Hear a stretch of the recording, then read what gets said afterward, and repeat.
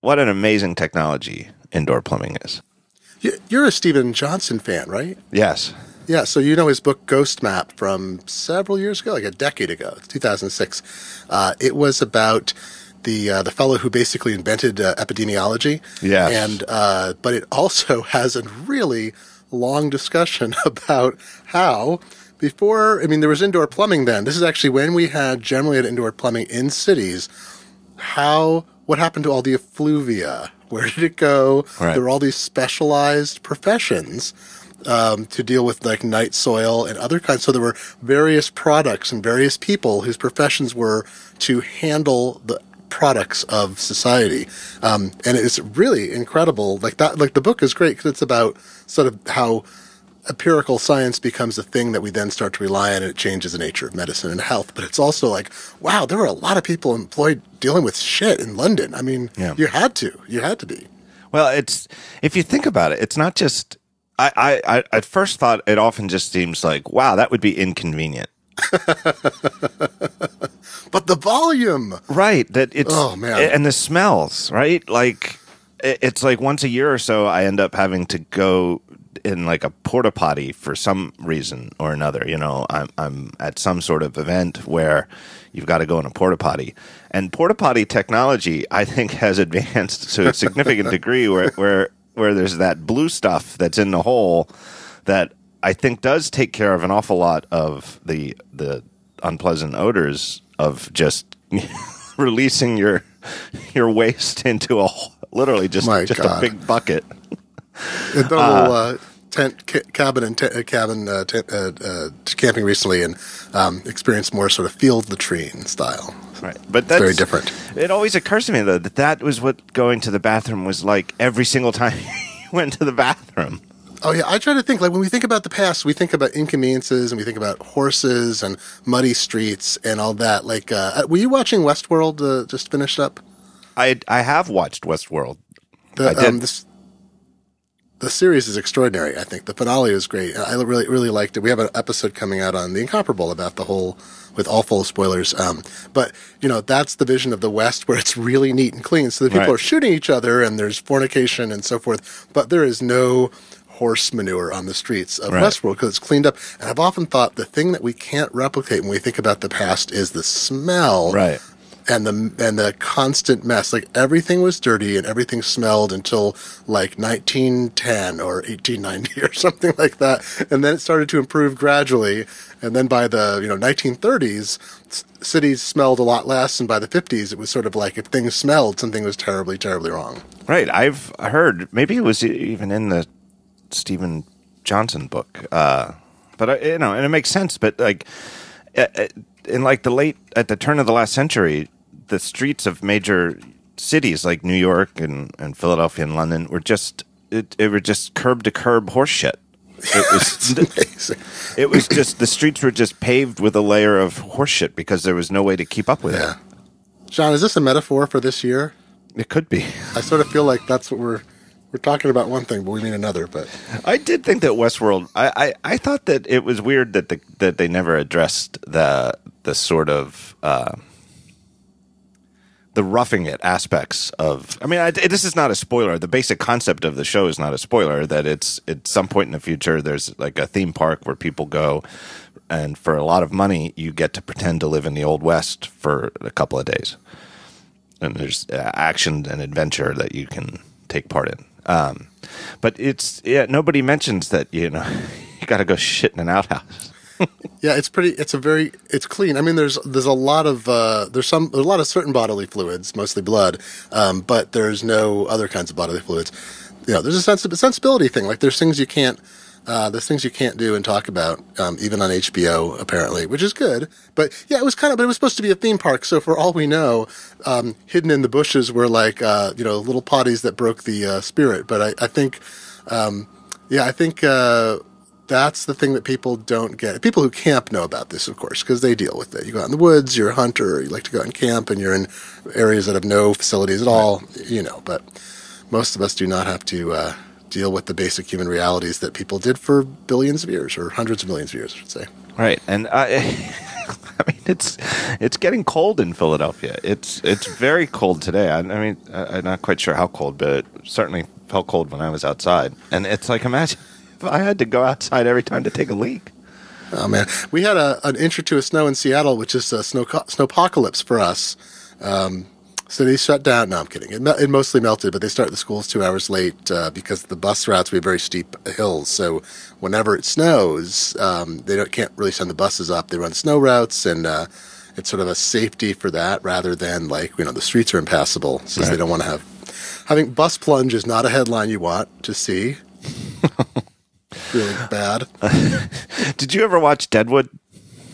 I didn't. I heard it was fantastic. I think it came out when I had small children, so I never really got...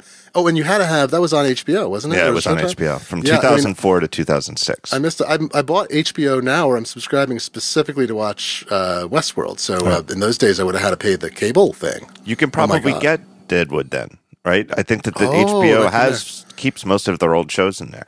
Yeah. You have to know this going in. I thought it was a marvelous show. I really loved it. I was a big fan. It was created by a guy named David Milch, who was, I guess, it was like before people called showrunners, but he was the guy behind NYPD Blue, which was back in the 90s, probably the first serious TV show that I ever really fell in love with. And it was weird because it was a network show, and I guess it was fairly cheap to produce, and it went on forever and ever, long past when it was. And I kept watching because I liked it enough, but it sort of, NYPD Blue sort of ended with a whisper because it just was. That was the worst thing. I mean, it was on for like 10 years or something like that, but it was a great show and still had, there was enough good in the characters to, make. There were a couple of episodes a season that were always good, but it was kind of hard. And it was on ABC, and those ABC shows had to do like 22 shows a year, which is too much. Like part of the secret of the modern renaissance in like movie quality TV shows is that they only do like 10 episodes at a time, and sometimes not even once a year. It might take 18 months to get the next 10 episodes out. Mm-hmm. There's a sort of quality instead of quantity aspect to these HBOs and Netflix. Oh, yeah. Season 2 of Westworld is coming out in 2018. Right. But although I think, isn't there a little sequential thing? Like they play it a little by ear. I don't know when they got the renewal request, but I believe Westworld has been, I think, one of the most popular shows. I mean, I'm sure Games of Thrones swamps it, but I think they are okay at HBO. They're very good about funding things with no strings attached, I've heard. I mean, I keep reading about how they're an amazing organization by just saying they don't throw money at something, but they trust, people, right? But I don't think they gave them the dollars for season 2 are really fully committed until it was underway. And the showrunners, it's Nolan and Joy, are saying, we need time to do this right. They had to stop production twice to do some retooling. I think once was kind of tool up, and the other was to sort of rejigger because they realized they'd gotten some mechanics wrong, and they wanted to fix those, which is admirable.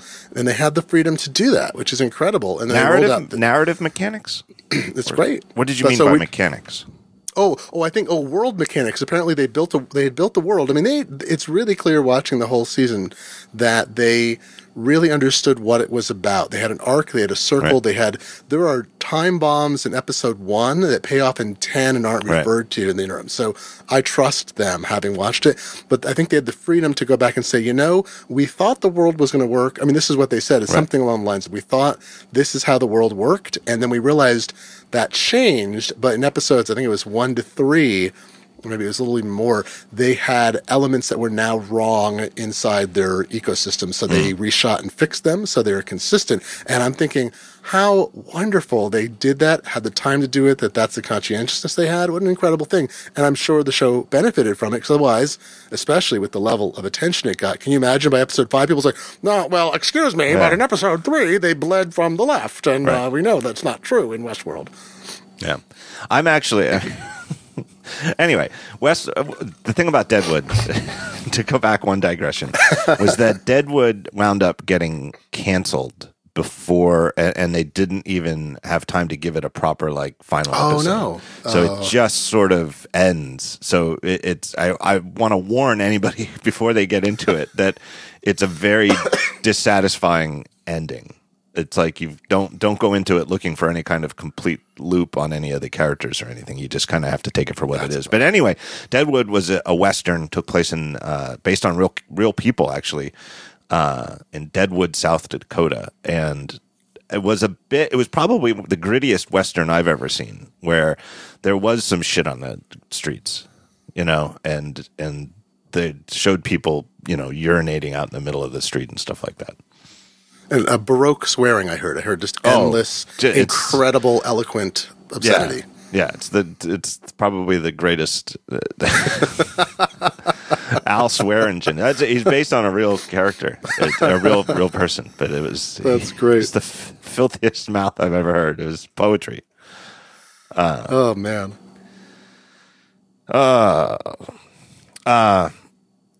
So I guess I don't want to spoil Westwood. You can't really talk details about it. Generally, I think. I thought it was. I really enjoyed it a lot, and I'm actually up to episode. There's 10 episodes in the season. I'm actually up to episode 3, rewatching it. Oh, that's good. I haven't gone back. I've watched some episodes twice when they came out, and I haven't rewatched the whole thing. Kelly Guimont and Don Melton have a podcast actually called.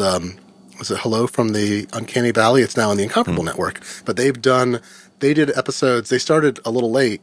They did a bunch of episodes about the show, and now they're going to rewatch and do more episodes about it because we got a whole year to kill. Yeah. So they'll be doing more. But it's one of those things like The Usual Suspects, where when you rewatch it and future plot twists, and then you watch and you're like, oh, they totally set that up. There's so many like moments like that in the first few episodes that play completely differently, just throwaway lines, and it's all of a sudden the first time watching it you didn't even notice the line of dialogue, but then the second time it gives you chills. It's like, whoa, that's creepy, because you know things that you didn't know them. It's that layering. It's like, I think you can tell when something. This is always my thing. I actually feel this way about software too, is you can tell when stuff is rich and deep when people go back. And I mean, it works in literature. It works in filmed entertainment. It works in software. There's the discovery and there's the richness. So you go and you look at something and you find out that what you thought was a certain depth is deeper and deeper because they went and they layered. They went back around and around and around. And, you could overwork stuff too, like a bad bad dough when you're baking. But if it's done right, the richness kind of like comes up from the bottom, and the more you pay attention, the richer it becomes. Yeah. Do you think you would like to, like, if you were in that future, would you like to go on vacation to Westworld? It's a great question, because this is the are you William, or are you I don't want to give any spoilers away. Are you another character in the show? Other many characters. Like, I don't know that I would, because I think this is I think people have different amounts of dopamine in their brain, right? There's different ways of expressing dopamine and other chemicals that give us happiness. And there's people who get great joy in their life out of like doing ice cliff climbing, right? And I don't need that. I have this kind of natural brain chemistry I'm very fortunate to have, where I think I am not far off when I have a success in my life, or I'm doing something that I really enjoy doing and am feeling very good about my performance doing it, I think I achieve maybe 90% of ice cliff climbing. I don't really need that extra 10%. Excuse me. And some people, it's not even thrill seekers. It's more like a way to achieve a certain state of like advanced happiness requires doing something extreme. And I think Westworld is that. It's a great representation of that, because, right now, that used to be something like, just to say, it's like people go to Thailand, or they go to other places where there was a demi-monde or really off-the-grid kind of quality, and they can pay for anything they want. They can do things. They might be able to harm other people, like go do bare-knuckle fighting and worse. Westworld is kind of an encapsulation. It's like a cleaned-up version of it where, it's not giving anything away to say that there are robots called hosts who look very, very human. They're android. They're indistinguishable, essentially. And you can do stuff to androids. It doesn't count, right? You're in this other place. It's, what happens in Westworld stays in Westworld. And I don't think I have that desire to. I like the idea of being able to step outside myself into a different time. If I was going to explore like something like Colonial Williamsburg that was Westworld quality and I was part of the story, that sounds interesting. But I don't really have the desire to leap into a less controlled environment. There's actually a series of books called, it starts with The Many-Colored Land by Mary, or is it LeMay? I'm blanking on the name. I'll see if I can find it. But it's a future where, again, this isn't a spoiler because it's explained in the first few pages. It's a future beyond ours in which things are much more advanced and totally civilized, and there's a small galactic community of different species that interact very well, and it's very boring, and there's no risk, and people are deathly boring. And someone discovers a tiny portal to the past. It's a one-way portal, takes you 6 million years into the Pleistocene, I think. And the idea is that when you walk through it, you'll never come back. There's no way to return. So a lot of people, government tries to repress it. Then they set it up as kind of an exile thing. People who really want a totally uncontrolled experience, they're not allowed to take technology back, just their own knowledge, and they go there. And it's actually a really beautiful exploration of that same kind of thing. Like Westworld is that. Like, all right, I want to go someplace where the normal rules don't apply, but there are no consequences. Julian May, I'm sorry, is her name. Would you go to Westworld? Is my question. Do you want a Westworld experience? It's a very close call for me. I'm not, with no joking. I have no desire to have sexual intercourse with an android, no matter how realistic. For the same reason that. Because if they're not super realistic, it's gross, and if they're indistinguishable from humans, it's indistinguishable from cheating on your wife. Exactly. I don't. Right. So going back to have sex with robot hookers. No, robot hooker coming through. Right, but they're very nice. So I might chat them up at the bar because they're all very good talkers. I would enjoy having a drink with Maeve. But that part now. Here's a secret I've read by reading accounts of sex workers. Sex workers say they spend a lot of time talking to their clients. There are some sex workers who say most of the regulars, they don't actually have any form of sexual contact with them. They just need somebody they can pay to talk to, and they don't want to go to a therapist, and they have a long-term relationship where that's the case. So that would be totally within the scope, I think, of the Westworld design. Yeah. Just want to go and talk to an intelligent robot about whatever with no holds bar. Right. And I like to go back and have like an adventure where I to go out with a crew and try to catch a bandit and shoot him dead, knowing that if I get shot, it's more like getting hit by a paintball type thing. I think when I was younger, definitely, because I used to I was never serious about it, but I've played paintball a couple of times and had fun doing it. I don't know that at age 43, I don't know, my my time for stuff like that is maybe over. Skydiving and but it also seems like there's best. other people there who are just sort of exploring, right? Remember the family that there was a black family with a small child who met Dolores down by the river one time. Yeah. So it seems like there are people who go there not for any kind of debauchery, but just like a family vacation. Like, let's go, right? I think that it's a very thoughtful show. There were, and I regretted it to some degree, where I started reading the wrap up shows that go into detail and people taking screen captures. There was one point where they have these iPad like devices, which I think were pretty well done. They're very thin, but not quite see through. But they also are like trifolds, like a trifold wallet. So they kind of fold up. Oh yeah, they fold up to be like maybe like an iPhone Plus type thing, and then you can unfold it twice and get more of an iPad style thing. And somebody took a screen capture at one point of one of them that seemed to say that the show takes place in the 2150s or 2050 or something. I wasn't paying attention to that. Interesting. Or 2050. 2050 I don't know. Sounds more reasonable because, well, I don't know. Maybe I don't know, but 2050 because you're looking at what the culture is of the employees. But the employees are really sequestered at the park. They seemingly all live there, or that's where they don't seem to go anywhere else. Right. I think that I don't know if the screenshot really indicates. I don't know. I think they do pay attention to details. Who knows if that's right? But I think gut feeling wise, that's when the show. It clearly isn't like super far in the future, but it's clearly significantly beyond where we are. Yeah.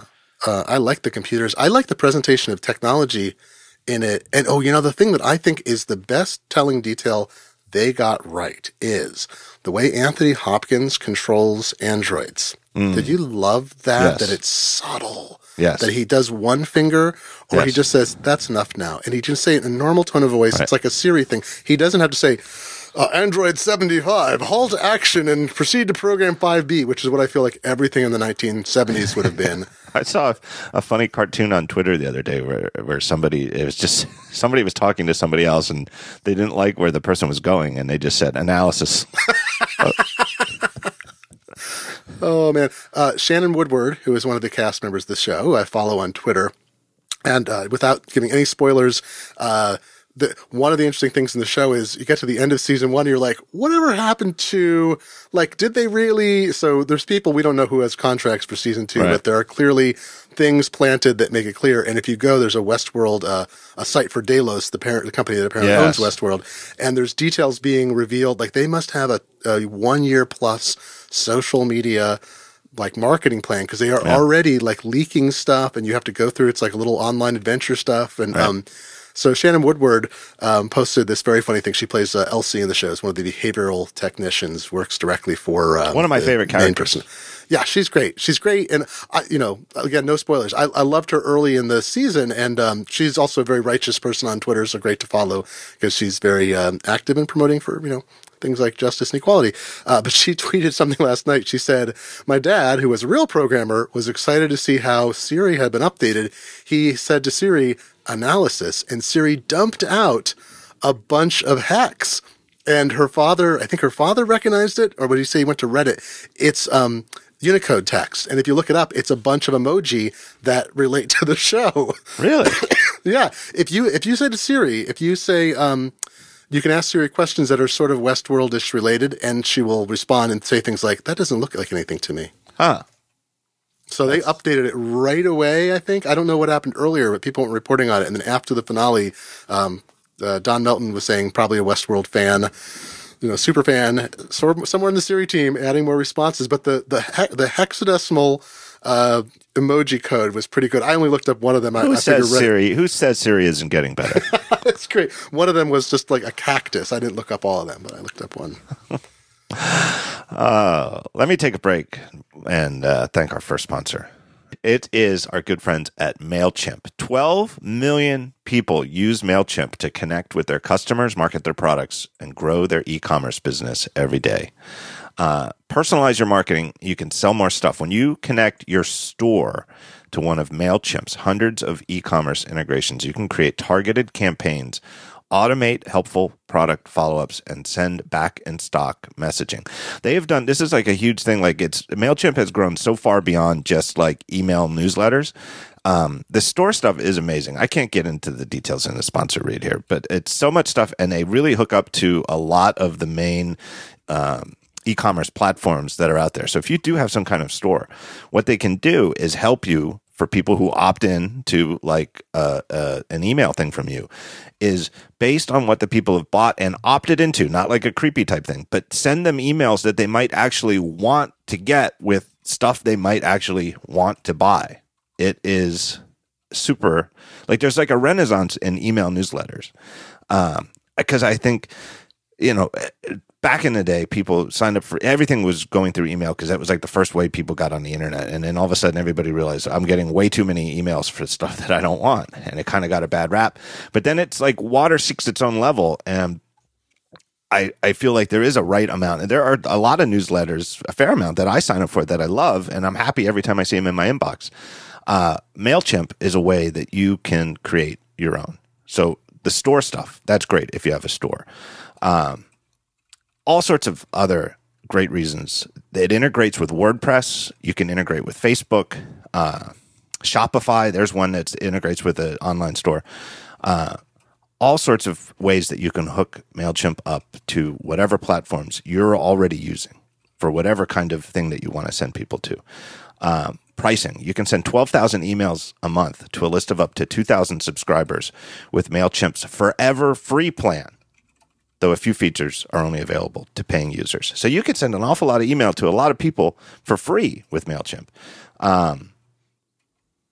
As a paying customer, You can send more than 12,000 emails a month. You can access additional features, and you can remove MailChimp's badge from your campaign footers. So where do you go to find out more? Just go to MailChimp.com. No secret code, no slash or anything like that. Just go to MailChimp.com and you can get started. Great service, longtime sponsor of the show. They always sponsor the bar at the live talk show. So my thanks to MailChimp for once again sponsoring the show. Wow, they're brave. That's a very brave thing to do. Sponsoring the bar. Well, the first time, I've often said this when I do the intro at the show, I have such very nice, the Daring Fireball audience is very good people. And the first time I did the live talk show, well, it was the second time, I guess, because it was the first time at the place where we always have it now in San Francisco, a place called Mezzanine. Oh, yeah. And we had a minimum, and it seemed easily hit. The first year we did it, though, we didn't hit the minimum for the bar because people. I think what happened was that I said that it's an open bar and it's free, but I didn't emphasize enough that seriously, drink as much as you want. Like, go have a second or a third. I think that's sort of sweet. People were so reserved, right? People were like, "Well, I'll have one, but I don't want to stick Gruber with a big tab." But it was. We actually didn't reach the minimum. So ever since, I always tell that story to the audience, like, seriously, drink. And we've never had problems hitting the minimum again. That's adorable. That is a very lovely audience when you have to encourage them to spend, to use the money that sponsors and they have different tiers of booze. Like, you could just do beer and wine. You can, but I get the top shelf booze, like the name brand, vodka and stuff like that, like instead of Uncle Joe's Russian special, like I'd say, whatever you want. If it's back there, it's supposed to be there. Have as much of it as you want, and MailChimp will just pick it up. Yeah, it's very easy for me to be generous too. Uncle Joe's booze, I like it. The finest bathtub gin money will buy. Right. Well, it's funny though. It's gotten the other way around now. Like, it's like, I think when we were kids, like if the gin was made locally, it's like, watch out, Exactly. Like, better schedule a trip to the eye doctor because you might go blind. Whereas now there are so many craft distilleries. I can't even tell you. I was just looking the other day. There's a section in the liquor store here where it's like made in Pennsylvania, and there's so many gins being made in Pennsylvania now, and they all have like these amazingly exquisite designed labels. They all look excellent. It's not like the local stuff is expensive now. It's not. Oh man, I had a friend who wanted to start years ago, like I think it was almost 20 years ago. He wanted to start a local craft distillery as a distill pub. No such thing existed in Washington State. He'd been a brewer, had run, brew pubs and worked in breweries, had, done the craft thing. He was totally capable of it, and the state didn't know how to license it. But he was trying to buy this bar in the Georgetown area in Seattle, which is this little weird spot that bars operated during Prohibition. There was this very weird exception or exclusion or scam or something. So it was like the longest operating bar continuously operating bar in North America.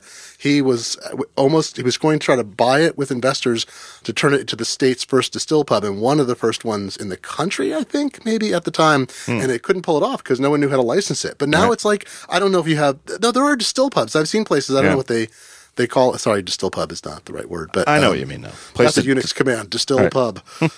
But I mean, places that are doing like certain kinds of liquor on site, which is, I think that's really cool. It's like, this is, we sort of, Westworld is indicative of this, right? There are things about the 19th century that we idealize, and we'd like the neat, clean, cool component of it because it seems more real to us. Yeah. It's just another one of those little things, though, that makes me feel like I was born at the right time.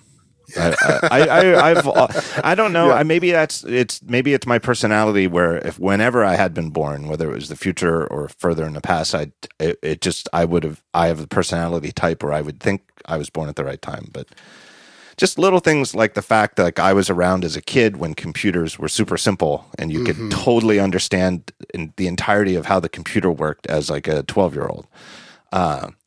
I love that. Like, there's a part of me that is a little jealous that, like, my son is, growing up in a world where, at the age of 12, he's got a MacBook Pro. I mean, it would have been very impressive to 12-year-old John Gruber. But I feel like it was right for me that it was, that I was clacking away on an Apple IIe at school, Yeah, my 12-year-old is like programming in JavaScript and other stuff. And I'm like, at 12, I was like soldering RS-232C ports on my, 8K computer. So I feel bad. I mean, I'll open up a computer to change something out and the kids freak out slightly. Like, can you really do that? I'm not like it's illegal. But more like, won't that break it? I'm like, no, you can actually fix things. It's sort of a... But in terms of consumable beverages, I like to drink coffee, but I like really, really, really good coffee. And a generation ago, there was no such thing. I mean, I realized there were some people who kept the art of it alive, but as a mass market product, like people went into the supermarket and bought a can of Maxwell. I think this is the best time in history to be alive for coffee, because for most of coffee's history, it was not made well, except in limited places. If you could get the beans, and it was all there, like you had to be in just the right spot at the right time. But when we were kids, the coffee that our parents drank wasn't even made out of Arabica beans. It was it was made out of. It wasn't even really coffee. It was made out of some other like weird cheap bean. Were they chicory based, or is that something else? I don't know. There's some difference. I could ask Marco. I'm sure he could. I thought they melted brown crayons in water. The basic story is that good coffee from Arabica beans needs a certain kind of climate and a certain type of atmosphere, and that's why it tends to grow at the top of mountains and certain, regions of the world where the temperature is right. It's very particular about where it will grow well. And then there's another type of coffee bean that'll grow anywhere. And that's like what the coffee of like the late 20th, this post World War II 20th century America was made out of, because it was super cheap. The coffee cycle is so funny too. Is our mutual friend Tonks, as Tony connects me. I met him first. I think we talked about this in some episode before, but yes, in 2004, I met him when he was the head roaster at a local coffee shop that had started up that was trying to be more of a community coffee shop again. They were trying to reclaim from Wi-Fi already. And I went to my first cupping in the back of that store when I was reporting the story. And then Tony left and, kind of traveled a bunch, and he started his own brand. That got sold to Blue Bottle. Yes. And then, and he's kicking around doing stuff, but I'm like, now cupping is like such a standard thing. Like it's a thing people expect. Like the sophistication even of 2004 now seems almost quaint. And when Howard Schultz just announced that he was stepping down as CEO at Starbucks, he did it at the 15th Avenue, I think it's the 15th Avenue roasting place, which is Starbucks' new model for a place that is like a roasting center with cuppings and high-end coffees and the whole bit. Like it's now a thing they're commercializing and pushing out as a, high-end experience, as a, repeatable deal. And that's already where we're at. So what's the next refinement? Like there's got to be like 10 years from now, we're going to be looking at that as coarse and quaint, I'm sure. And, in the evening hours, I enjoy the occasional adult beverage. And there's never been a better time. I mean, it's, if you like beer, like when my dad was my age, the only beer that there was the mass market Pilsners. They all tasted the same. Yeah, unless you lived in a small town someplace where people did, the home brewing thing was starting up, but those were usually, they're quirky. No, there's never been a better time to have a sophisticated palate, probably in the history of the world, in terms of, this ties into technology. So you know how Mark Andreessen and other people have pushed these charts that shows how everyone has the kind of stuff that previous generations would have dreamed of. Everyone has a TV. Everyone has a DVD. A lot of people have phones, even if they're like living below the poverty line. They have a cell phone on a pay-as-you-go plan. Like all of these certain signs of material success. But this is the point that people made about the Apple phone. You have made this point over and over again. Is the iPhone is the same price no matter how rich or poor you are. And I think the beverage thing falls in the same thing. You can get, obviously you can spend a lot of money on beverages, but you can spend a few dollars for a drink, let's say $5 to $10 for a drink, and get one of the finest drinks ever made in human history. Now, you can go up from there. You can spend $15 for civet poop coffee or whatever for a cup of it and $1 million for champagne.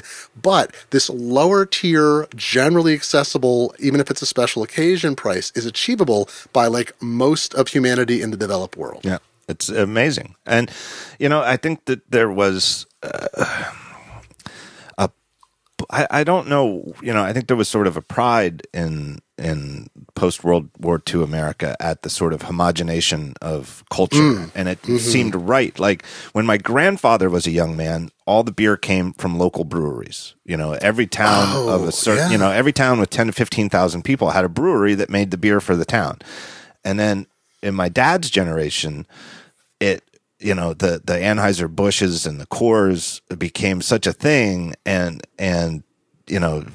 TV rammed this home that you didn't drink like Philadelphia beer. You drank the same Budweiser that everybody drank. You drank American beer, but it was all bland, all watered down for the. I hated that taste, right?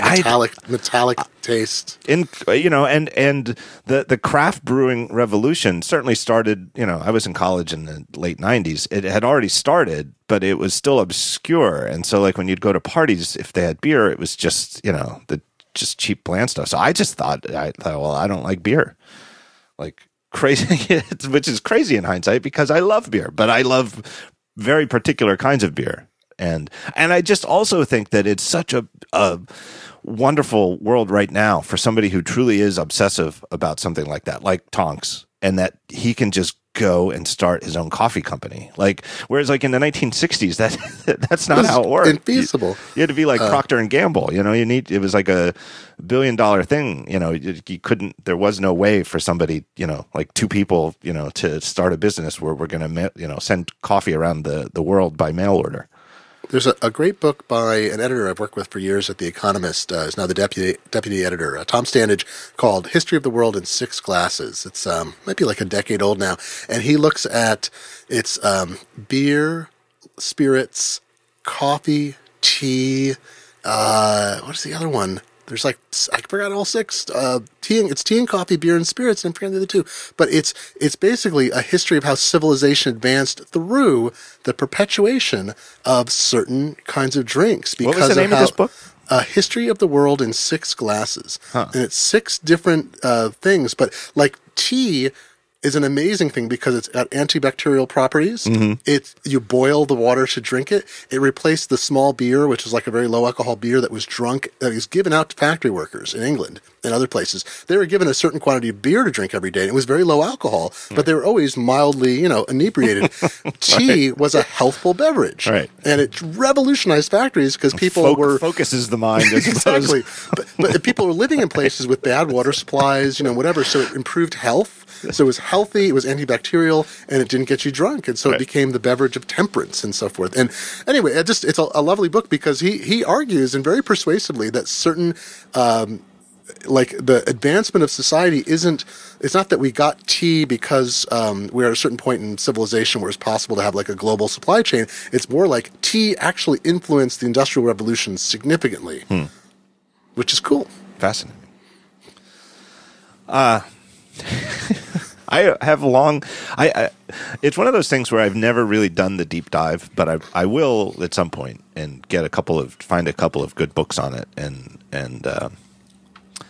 really go deep on it. But I have a fascination with the prohibition in the United States. Oh yeah, because it's another one of those things where it happened. It's seeming, I knew the basic years of when it happened, around 1920 or so, and it only lasted about 12 years, and it led to the rise of gangsters who'd run booze into the cities and Al Capone, blah blah blah. But as a kid, it just seemed like, well, that was a long time ago, and it's over. But then when you become an adult and you realize just how, that 100 years ago really isn't that long, right? No. In some ways. And it just fascinates me, like, how in the world did making alcohol illegal ever gained popular support that they'd pass a constitutional amendment. Like, to pass a constitutional amendment, something has to be overwhelmingly popular. Like, you know what it was? It was fake news, John. It was fake news. Well, it's mothers spread these, the lies about drinking were spread and believed. In light of our recent election here in the United States and how the fuck did this happen, it's soothing to me mentally to think back to other times where, there were what the fuck were we thinking moments in U.S. politics. And we have cycles. Hey, we're about to have our first teetotaling president, and I don't know how long. That's an interesting thought. He doesn't drink, and right. I reflect Trump has no vices except lying, and he's lying about that, right? But he said he didn't drink, so I assumed it was a lie. It turns out he's absolutely sincere. People have said they've seen him drink in the past, but it may have been decades ago, and there have been confirmation. People have been with him, enemies and friends, and people who are former friends. Like, he doesn't drink alcohol. He doesn't seem to have any alcohol, and it doesn't seem to be a moralistic thing. His brother, he had an older family history. He had an older brother who, literally a long time ago, I guess, drunk in early '80s. Yeah. He died, but he, pretty much drank himself to death. Right? Yeah. And you can see that, like, there are signs of Trump, like things like that I think maybe the man has some empathy, compassion, or at least insight, self-corrective capability. But it is fascinating. It is fascinating to have a president who, I don't know how much Obama drank. I think he liked the beverage. We know he indulged in some cigarettes before he was elected. And then no, he smoked. He didn't quit till after he was elected. Oh, that's right. And then occasionally, like, there's report maybe he sneaked a cigarette here and there out of sight. But he's mostly quit stuff thing. But it's Trump being a teetotaler. I don't think it'll have any impact. I don't think he's going to go out. He does not. He's never been a temperance advocate. But I think when I've read things, here's the weird thing about this guy, right? There are times that I read things he says and I go, but this is very reasonable. And I've read things he said in some middle of long interviews about his brother. And sometimes he's a little harsh about it, but often he is very sympathetic to what the brother went through and very sympathetic to the effect it had on the whole family and how sad it was he died young. And I'm like, all right, well, I like to know there is a human being under there somewhere. He is a bit of a cipher. It is one of the weird, whether whether you like him, don't like him, or somehow are indifferent. A very small percentage of Trump voters are actually celebrating, from what I can tell. They're all concerned what's coming next, because they don't know if he's going to do what they promised him either. He's not. Yeah. One of the odd things about him, though, is that his personality seems to be a bit of a cipher. Whereas Obama, I think, wears his personality on his shirt sleeve, much like Bill Clinton and I think, too, George W. Bush. I think also, yeah. I think that's right. I think Hillary is guarded, famously. But there are widespread reports, though, from the people who are close to her, that in person she's very warm, funny, and empathetic. But on the campaign trail, for reasons that we won't get into because it's, but there, she publicly put up sort of a more serious, guarded personality. But I'm wondering if we'll probably see the Hillary in the Woods photos give me life, because she looks like a great weight was dropped off her despite what's coming next. But you never hear stories about, like, the real Trump from the people close to him. Like, there doesn't seem to be one. There's no real Trump. Talking about his older brother really does. I do believe. I'm with you. Where 99% of the stuff out of his mouth I don't believe, but when he talks about his brother, it seems sincere. That he, and that it really did. He saw what happened and he decided, I'm not going to drink. And the other thing that's very self-aware about it that I saw, the New York Times had a good story about this way earlier in the campaign, was the other thing that he said about it was, it wasn't just, well, I saw what happened to my brother and decided not to drink. He also, very self-aware, said, I also know that I'm not much for moderation, personally. It's amazing from him. Wow. And look at the way he decorated his home. Yeah. Well, he also occasionally, like, the unguarded Trump is fascinating because he's a bully and a fascist in certain ways. And then he says things like, when it came up about transgender bathroom bills, like in North Carolina and elsewhere, his first reaction, someone asked about it, he said, well, people should go to whatever bathroom they're comfortable with. Right. And I was like, well, that's cool. Like, I'm good with that. And then his campaign walked it back and wrapped it and put it into Republican phraseology and, whatever. But his first reaction, is people should just make whatever choice they want for themselves. It doesn't really affect other people, which you could argue is a little bit of a narcissist choice too. But it was that was his honest reaction. I'm like, I'm curious how much of that kind of blunt honesty we're going to see versus the tendencies towards much worse behavior. I'm not optimistic per se, but I'm trying to be curious because we will see things that are going to be totally unexpected from a Republican elected president. They're going to not conform with any of my wife says, she said this a number of times, the reason that we're feeling anxiety, and I think this goes for Trump voters as well. I think there are a number of Trump voters who feel exactly the same way. I mean, some are elated, but I think that's a small percentage compared to the largest number of people who voted for him, is she said he defeats our ability to predict the future. We all have a little internal prediction capability, and he breaks that. And you feel anxious, and that's also what people talk about with fascism, not necessarily directly for him, is that fascists and abusive domestic partners and people in those categories, they try to unsettle you so you never know what's coming next, so you live in a constant state of anxiety. I don't think that's his plan, but I think that's how we feel. That's how I feel, and that's how my wife feels. Right. How about that technology? How about that new power dual charger? Let's talk about something that we know works. Who says I'm not good at segues? That's great. So you had a story at Macworld. I think it just came out yesterday. Wait. I want to interrupt you. All right. Segue.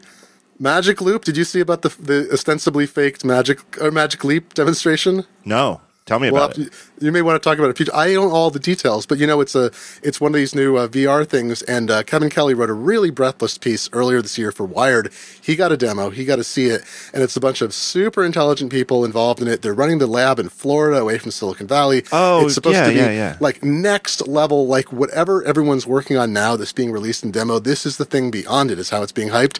Well, they put out a demonstration video, and then it came out that it was actually like a Hollywood style produced video that does not actually reflect any hardware they have already.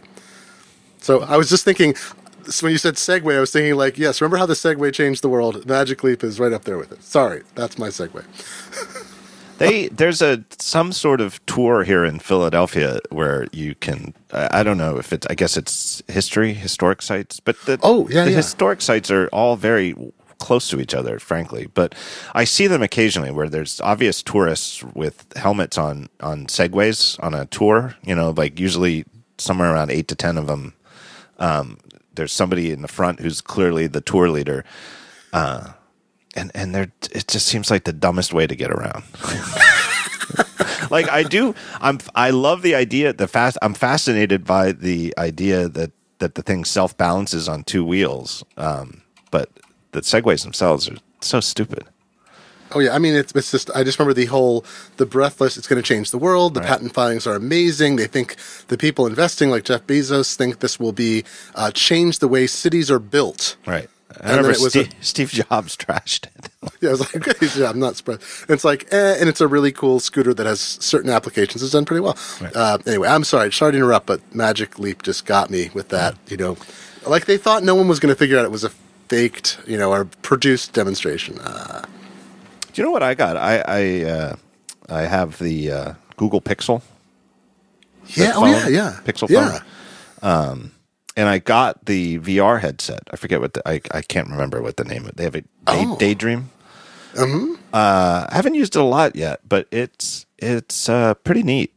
I mean, I forget how much I paid for the headset, but it wasn't too much. I mean, once you've bought the phone for $800 or whatever it cost, the $75 headset is a neat add-on. It's really pretty good. Although it does Jonas was really into it, but it does get hot. It eventually tells you that it couches it sort of like remember when the Wii would tell you to take a break? The Nintendo Wii. It told Jonas to take a break, but it wasn't really for his well-being. It was because the phone had overheated and needed to cool down. But it's actually pretty good. The latency is really, really good. Like I was wondering if it would pick up. But I can also completely see why Apple hasn't built such a thing. It's not ready yet. They want the thing. They want the thing. Whatever Magic Leap intends to make, which they may not be able to achieve, that's what Apple would prefer. Right. It baffles me that people don't see this in Apple. So I one of the things when people complain about the new MacBook Pros, that they're not pro enough, that they're not performance heavy enough. Like they're like, other companies are making laptops that you can drive, high end VR helmets from. Mm-hmm. And it's like, well, that's of course they are, because that's what the PC industry always does, is build whatever that's why gaming PCs exist. That the PC is, for some people, it's just a generic box that you can use it to drive any computing task you want. Mm-hmm. Like that is not what Apple does. Apple doesn't make generic boxes that you can make other things from. If Apple's going to make a VR helmet, the VR helmet itself will be the computer, and it will have the graphics and screen that it needs to be. Oh, yes. That makes a lot of sense. Right? They're not going to make, they're not going to work on making the phone into a jerry-rigged VR screen, even though it's possible. And the Pixel thing is good enough that it's neat, but it's, you can also, it's not Retina resolution. I mean, you can totally see the pixels of the things that you're seeing. And it's just clunky to stick your phone into a helmet. And same way that it's clunky to have a helmet that's literally tethered to a laptop computer. Like maybe if you hold your watch up really close to your face, it'll simulate. Right. No, sorry. But no, I think you're right. I think it's unlikely. Apple makes an operating system that is capable of being adapted to a lot of different circumstances, but they don't make hardware that's as general purpose. I mean, I think that's the MacBook Pro is really more of a niche computer now. It doesn't have the same general appeal. I thought that I've been saying that about the 12-inch MacBook since it's released. It's not like the MacBook Air, which was for a lot of people. The 12-inch MacBook is more particular because it makes you make choices, and if it doesn't fit your needs, then it's not the laptop for you. And the MacBook Pro is much more restrained or restricted than the previous models of MacBook Pro.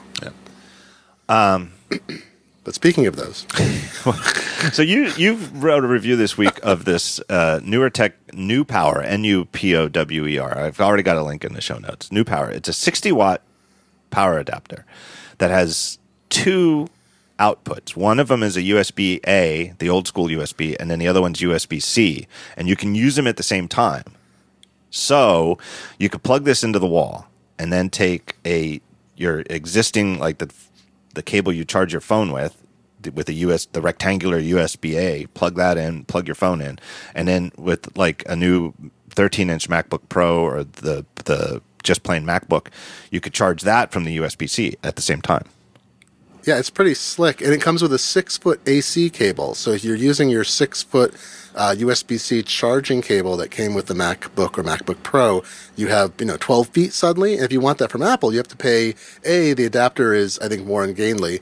B, you have to pay if you don't have one around. You got to pay I think it's $20 or $19 to get the 6-foot extension for the power adapter that comes with your Apple laptop. So I like that. I mean, so it's like a cable. It's kind of like an offset. So if you got a 12-inch MacBook, it's sort of ideal because you plug this in to one port, and you plug in your iPad or iPhone to charge via the New Power thing, and you also have 6 foot of cable beyond that, so you can have your cable, your Type A to whatever cable, and your laptop cable, and a long AC cable, and it's $50 for the whole thing. So I think it's a great replacement or traveling alternative because it seems to fit all these bases. And 60 watts is an interesting number because it's clear they designed it more around, they're like 45 watt PCs that this also works with. It works with anything with USB-C charging, power delivery 2.0 is the spec, which is a lot of devices. And so the MacBook, 12-inch MacBook is 29 watts. There's some 45 watt laptops and so forth. The MacBook Pro 13-inch models are 61 watts. Yeah, which is crazy, right? What? I don't understand that. Apple's very specific about how they like to map batteries to charging, and they just do exactly what they want. It's weird. Well, it's the first one I can think of, though, that's such an odd number. The MacBook is a 29 watt charger. Oh, I guess you're right. And the MacBook Pro is 87 watts. And somebody told me, I didn't look this up, that the previous MacBook Pro, the 15-inch one, was also 87 watts. Right. So they have a very specific power profile. Right. They don't like to make a generic charging thing. So the new power is probably not appropriate for a 15-inch MacBook Pro because it's really hard for it to keep up if you're doing anything that's pulling power down. Yep. For the 13-inch, it'll keep up almost as quickly. I mean, it's, 3% off. Right. So it will charge while you're using it, and it might charge a tiny bit slower. If you plug in a USB Type-A device to charge, it'll take away from the charging going to the USB-C port. Right. So if you're charging an iPad at 2.4 amps, that's 12 watts at 5 volts. And that'll be 12 watts to be subtracted from the 60 if you're doing that and you have a 13-inch MacBook. But I think in a lot of cases, it's a really nice alternative. And it's got, it's not a square little thing. It's like longer. It looks more like a traditional one, but it's very lightweight and it's got rounded edges. The only thing I think I don't like about it, though, is I don't like that to plug this into the wall, you have to use a cable. It has, it's right. One of the. So this is the brick, but you plug a power cable into the back, and then it's a 6-foot cable that goes to the wall. So like there are some situations where you do want that, but there's others like when you're like when I'm in a hotel. Usually, most hotels now have like a desk where there is like a power on the desk. And it's not, I don't need it. The 6-foot cable is just going to be in the way there. Like it's true. I wish that I could just plug it right in. Like it had the prongs on the thing. That's true. I think that's the drawback is if that's what you want, then you can always carry the original one. Right. But no, I think that is the drawback because you get extra cable that way without an option. But I think a lot. I have that same issue. Although I'll get to a hotel and by the time I got stuff plugged in or I figure out when I work, I'm often hunting around for an AC outlet. Right. And some of them have power strips. I've been in some not newer hotels, but retrofitted ones with power strips. But. Right. Or maybe it would be nice if it, again, this would obviously make it a lot physically bigger. So maybe I'm not thinking it through, but it might be nice if it had one of those cables that you could it would retract, like the way like most vacuum cleaners work now, you can retract the cable. Oh yeah, we're going to see a lot more USB-C chargers too. It's taken the power delivery spec. So I actually interviewed for an article that's going to come out in Fast Company about USB-C, like why it's so hard to figure out what cables are good. Like why isn't there some group? I mean, my conclusion, spoiler, is that the death of magazine test labs is basically why we're having problems with USB-C. Like it's not. So I talked to the head of the USB Implementers Forum, the USB IF, and the chief operating officer. Had a great talk about like where does Type-C fit into the ecosystem and what are you guys responsible for? Like where does your point end? And one of the things the president told me is he said, really frankly, this isn't your grandma and grandpa's USB 2.0. He said it's much more complicated. It's much harder to get it right, and we're seeing more problems because it's a much more complicated and difficult spec. It does so much more. And so they're not surprised, but it's what manufacturers want. It's not like the USB IF invented a difficult spec and it's being inflicted on customers. It's like all the major computer and mobile makers are all involved with USB IF, or they're on the board, or they're deeply involved in the standards process. They wanted this to happen. Ultimately, in a couple years, maybe a year, we're all going to be delighted that maybe we still have Lightning. That seems like it's going to happen. But we have one cable and one thing that works every goddamn place. And then new displays will all have USB-C support, and new everything will have it. And we'll say, why do we make such a big deal about this? Because the pain of transition and finding the adapters that don't exist and legacy support is a pain. But I think it's really a net positive for it. And so the power part is particularly difficult. There's something called Power Delivery 2.0, which is, as far as I can tell, is the first widespread implementation in products of a non-proprietary, standards-based, but, trade group owned, but non-proprietary spec for doing power that's above like 15 to 30 watts. I mean, it can go up to 100 watts. There are previous USB specs that allowed this, but from what I can tell, I don't know that many devices use them. They're very specific, and you need a specific adapter. This is the first generic way that's already in, millions or maybe even tens of millions of shipping products that supports above, 12 or 15 watts in a standard way and interoperable, interchangeable adapters. So the ecosystem, I think, is about to sort of like the chipset issue is a big deal. Every, John, you know this, right? Like every Lightning and Thunderbolt 2 cable had a computer in the tip of every cable, right? Right.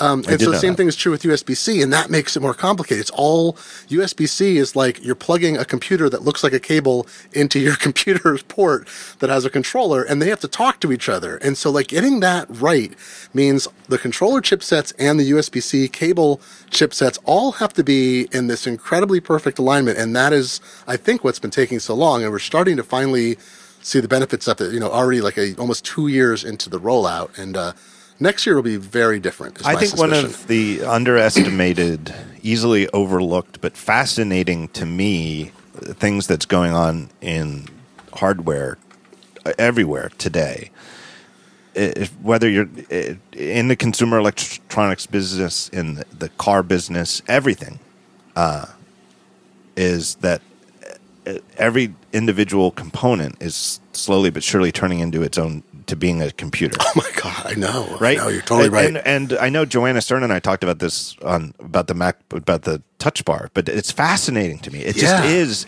Every time I look at this review unit and I just think about it, it just pleases me to no end that the Touch Bar is an iOS computer in my Mac computer. Like I find it just makes me smile. It just cracks me up because just like we were talking about half an hour ago, like when we were kids, like a computer was super expensive. And it had, you'd get like 64 kilobytes of memory, and it was enough luxury, money, right? And it was a lot of money, and you had to be very careful, and it was quite large. And now there's a much better computer than that in the tip of your Lightning cable. Yeah. The analog to Lightning adapter has a DSP in it. I mean, it's a $9 cable, and that computer is probably more powerful than my first personal computer, maybe even my second personal. I mean, could it do? Is it as powerful as a Commodore 64? Maybe not. I'm not sure, but it's certainly as powerful as my first computer. In some ways, it surely is. There are some aspects of it that are surely faster than a Commodore 64. It's crazy. Well, this is like storage. Like, how many terabytes of storage do you own now personally? Like 10? I don't even know. You don't even know. I have at least, I don't know, I've got 7 or 8 lying around, maybe more, and I probably got 2 or 3 terabytes in the cloud. And we were going to laugh at how small it is, like the way that 50 gigabytes seems ridiculously tiny. Like, I backed up 80 gigs. I added more. I use Backblaze for my desktop machine backup, and I'm like, I didn't have this part of this drive backed up. So I add it. It says, that's 80 gigs. I got gigabit internet. It added it in like an hour or something. And it just seems so laughably small, even though it's enormous. And so, in 5 years, we'll have like 50 terabytes of storage, and we won't be thinking about it much either. Gets bigger. Everything gets bigger, faster, better. Let me take a break, and we'll come back to that, because one of the computers in our computers now are the computer that's inside AirPods, which still haven't shipped, and I'd like to talk about that. Yeah. I'm going to take a break here and thank our next sponsor, and it's our good friends at Fracture. You know Fracture, it's the photo company that you send them your photos. They print your photos directly on glass. They sponsored the show 2 episodes ago, and I told you, order now for the holidays because they're going to get backed up. Well, guess what? They're already backed up. Orders placed today are ship after Christmas. We are recording. You're hearing us record on Friday, December 9th. I'll bet the show comes out on Saturday, December 10th. So whatever point you're listening to me tell you this, if you were going to get people Fracture gifts for Christmas, you had a great idea. And if you didn't order them already, I'm really sorry to tell you that you're too late. But what you can do is you can order gift cards from Fracture. You could give out a gift card so that people can print their own Fractures. And you could do that all the way up to December 19th and still get Christmas delivery. So you could still do it. You're not totally shit out of luck. These are great products. So again, if you're thinking about it for Christmas, too late. Hope you listened to me last time. Some of you probably did. But it's such a great product. Holiday aside, Fracture is just the best way. It really is. I would say this even if they weren't a longtime sponsor of the show. But if you want to print your photos, it's the best way to do it. Because there's no fuss, and they look great. It looks better than putting it on paper and then putting it into a traditional frame. It looks better, and it's easier to deal with. Because like if you've ever done the thing where you go to IKEA and get a picture frame, and then you have a picture printed out, and you put it in, and then you secure the back, and then you look at the front, and the picture's off by like 2 degrees, and you've got to undo the whole thing and put it back in, and what a pain in the ass. Fractures are just printed right on the glass, and they ship in this super clever little cardboard thing that comes with everything you need to hang it on a wall or to prop it up on your desk or on a mantle or wherever you want to put it. And it looks so cool because it's just this edge-to-edge design. There's no frame that's necessary. It's just a piece of glass with the picture edge-to-edge. Looks so great. So go check them out. Get your own pictures printed. Pick up some gift cards if you want to for the holidays and you haven't ordered already. And go to fractureme.com/podcast. That's the name. That's the URL. They don't care which podcast. It's everybody's podcast gets the same URL. But then when you order, they ask a 1-question survey, which is where did you hear of Fracture from? And you can tell them you heard about it right here on the talk show. My thanks to Fracture. Told you it's going to be. They're going to get backed up. Listen to me next time. Love their stuff. I need to order some, but I didn't need them for presents, so I'm gonna remember that. So that URL. AirPods still haven't shipped. As I said, we are recording on Friday, December 9th. And it's like HBO and Westworld. They had to stop production. They had to re-engineer the world to make it consistent. They're getting very close to missing the holidays. I have heard just in the last 24 hours, I have heard not from like a very well-placed little birdie, but from a birdie, that there's a possibility that there are whispers in Apple among people who work in Apple retail that they might actually come in quote unquote the next few days. Oh my God. Nobody has. But I asked, and I was like, well, is it like a token amount? Like, well, some of them are coming and we're going to sell them to some people, but you've got no chance of actually getting one because they're going to be instantly back ordered 6 to 8 weeks. Is it that type of shipping, or is it like you have a reasonable chance of getting them, walking into an Apple store and walking out with AirPods? And the answer was no idea. This is, in my opinion, the biggest Apple screw up in recent memory.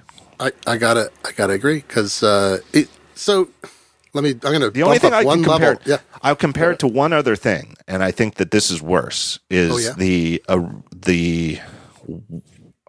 I think it was the white iPhone 4. Oh yes. So when the iPhone 4 came out, that was the one with the glass front and back, and I think that was the one that didn't ship, right? And it kind of got lost, I think, in the shuffle of Antenna Gate, because that was the phone that had Antenna Gate. That's right. It was supposed to, there were black ones and white ones, and the white ones are initially, the black ones came out like in June on schedule, and then Apple said something to the effect of, we're having a little problem with the white production. We expect them in July, like 1 month late. And July came and went, and then Antenna Gate hit, and everybody remembered that. But the white iPhones didn't ship until like May the next year, April or May, like almost a full year. And I remember it vividly because my wife wanted to get the white one, and she waited. And then by the time it got to April or May, she was like, well, I'm not stupid. I'm not going to buy a new iPhone now. The new ones come out. Even though the 4S, that was when they first moved the schedule back from June to like September. So she ended up with her, I think she was using her 3GS or whatever for, 2 years. But I would say this is a worse mistake because at least with the iPhone 4, if you wanted an iPhone 4, you could get it. You just didn't get it in the color you wanted. Whereas if you want AirPods, you can't get them. Yeah, this is. It seems bad to introduce something that is a fundamental part of a major change you're making, and then not have the engineering and production in place to release it. It seems like a big F up. I was going to say, I want to bump up one level, not to avoid the topic, but I mean, there's always this metaphor. Like, Apple is Hillary Clinton, Samsung is Trump, right? This, without even a political discussion, it's kind of how the coverage went. And so Apple removes headphones, and you have think pieces and whatever. You posted something about this other day. Samsung says, we're not going to have a headphone jack. I'm sorry, headphone jack, rather. Samsung says, we're not going to have a headphone jack in our next flagship phone. Everyone's like, well, it's just Samsung, right? Of course. And you're like, but wait, but you're so angry. Why were you so angry? Like, it's a technology company. It's a decision. There's all these trade-offs. Why were you so furious? Like, there was white hot fury about it. And you could argue it's because there is more of an emotional connection with the iPhone, and there are fewer models, and there is not that emotional connection with Samsung. But it is sort of hilarious. But if you're going to take the headphone jack out, and you're going to deal with the repercussion, because people have been keyed up to be angry for weeks and months as the rumors are out there, there is something desperately wrong with that. Something very bad happened to reach this point. I mean, because there's no doubt in my mind. I've talked to several people. I can't say with 100% certainty, but I'm as certain as I could be that there was absolutely zero coincidence to the fact that the iPhone 7 is the first iPhone without the headphone jack and was introduced alongside AirPods and the W1 chip. That was completely in coordination. AirPods, they wanted to ship simultaneously. AirPods were in development for 3 years. The sort of engineering and design started 3 years ago, and it was a year ago when they felt like they were at the point where they can say, yes, these will be ready in September 2016. Therefore, we can go ahead with this design of the iPhone that doesn't have the headphone jack, and this, that, and the other thing are now, we can make the camera bigger and move the battery down, and this, all the other side effects of being able to remove the headphone jack was completely in coordination. And yes, they did not, and they knew then, Apple knew, I didn't know, but Apple knew that they were relatively expensive, and therefore were not going to be included in the box. Mm-hmm. So even though they're not in the box, and cost $150, and therefore which is a lot to pay for headphones, by most people's standards. And therefore, they knew it's not going to be like everybody with an iPhone 7 is going to spend $150 for AirPods. It was absolutely in lockstep with each other, that they weren't going to ship a phone without a headphone jack without the new wireless AirPods, and they weren't going to ship the AirPods with a flagship phone that still has the headphone jack. And so I think if Apple knew, I really do think so. I think if they knew that they were going to be as late as they are, I don't think that they would have removed the headphone jack this year. Well, remember, you look at the design of the phone. Am I wrong? My recollection is after the teardowns came out that both phones technically have room for a headphone jack. So they must have given themselves, and there's a space where it could have gone. So they must have given themselves wiggle room at some point. I thought there was room for it. Well, I guess there's a space where it could be. Well, maybe I'm wrong.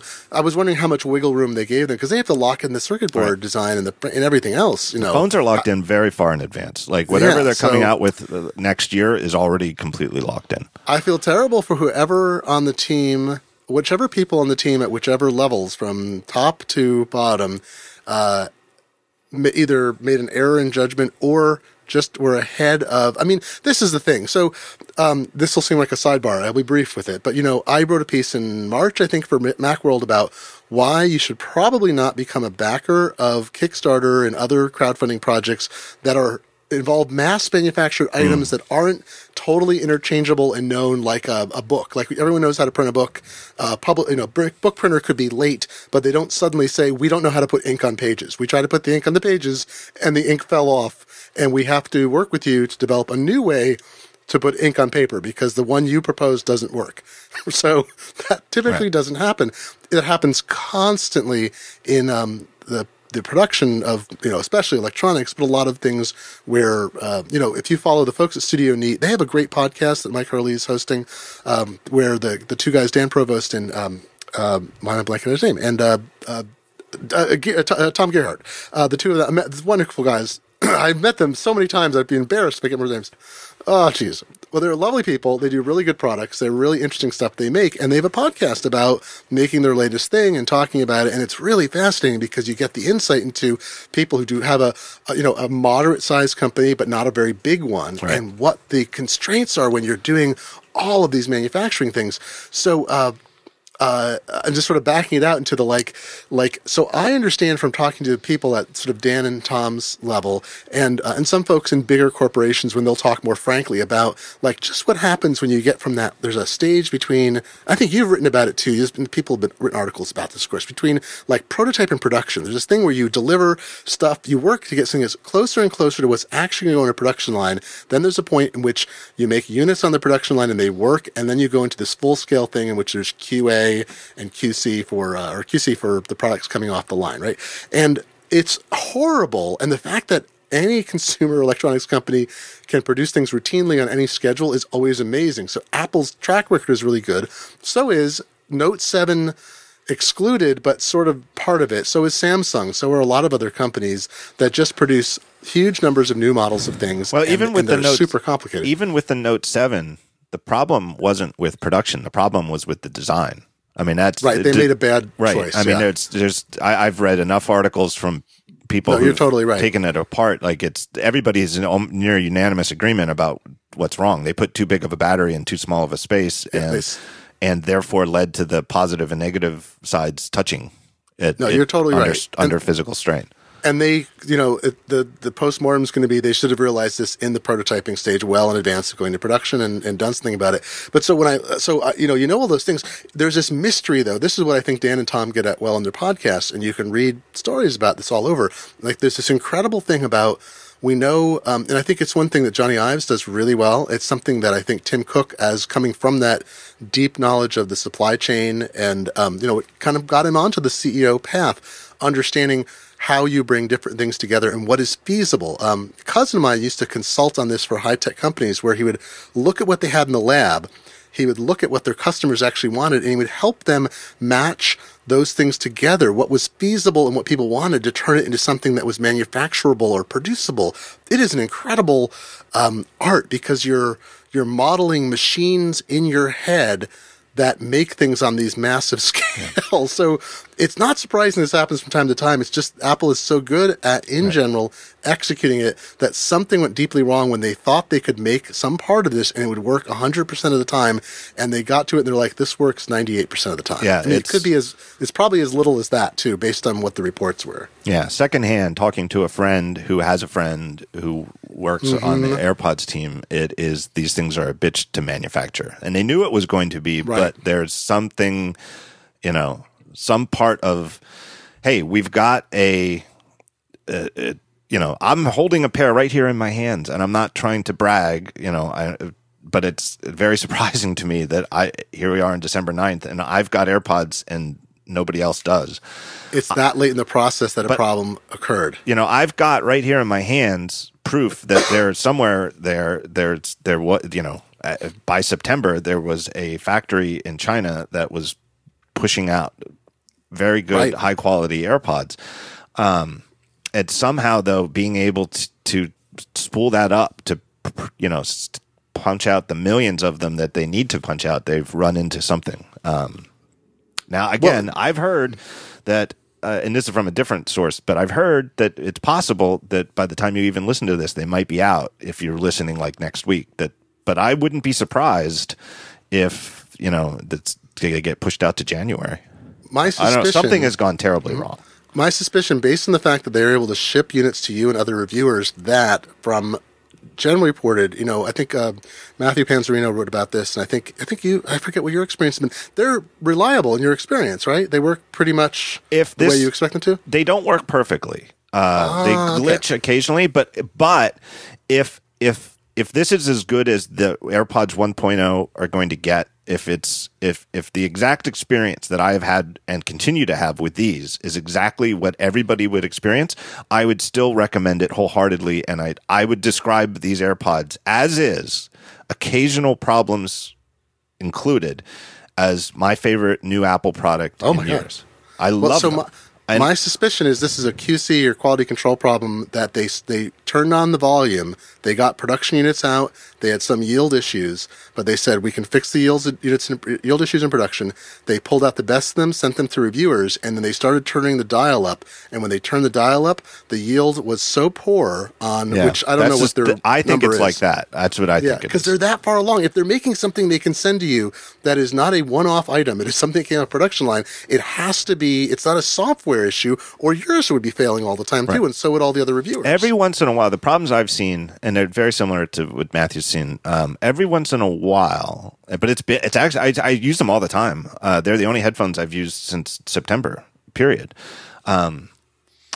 Every once in a while, the audio, it just gets a little stuttery. It's like there's some kind of Bluetooth, somehow the wireless signal gets jacked, and usually you can just take them out, put them back in, and wait a little bit, and it fixes itself. Every once in a while, one of them drops out, and I've got both in, but it somehow mistakenly puts itself into, you just want to use one mode, because you can do that. You can just put one in and it'll just play through the one. Even though I have both in, like the audio will stop playing to the right one for a little, and then the way to fix it, or at least I've fixed it, is take them both out, put them in the little Tic Tac case, and start over. But it's only happened to me like twice, period. And I think that's it. I mean, that's pretty much the only problems I've had with it. Every once in a while, and the other problem is every once in a while switching from one device to another, it doesn't go seamlessly. It's not as magic as it should be. That, I think, though, is more of an iOS problem than a problem with the AirPods, I think. I suspect that software, and I've seen that less, so I wouldn't even be surprised if that's actually been fixed in one of the recent I'm actually running the betas on all my devices. Like my phone is still running whatever the current developer beta of iOS is. Yeah.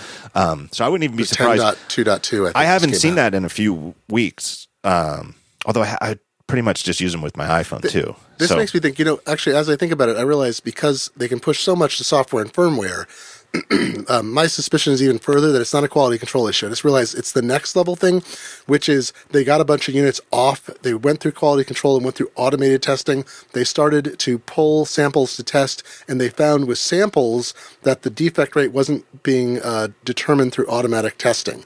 And then they started to test more, and they realized that the defect rate was whatever the defect was wider, more complicated, and that whatever QC process they're using would not be adequate, because otherwise, excuse me, if they can make some that are good and some that aren't, they would have perhaps made a bunch and shipped out a quantity and said, look, we're getting an early amount out. We have manufacturing problems. We're going to catch up. We want to get the people who committed to this earliest.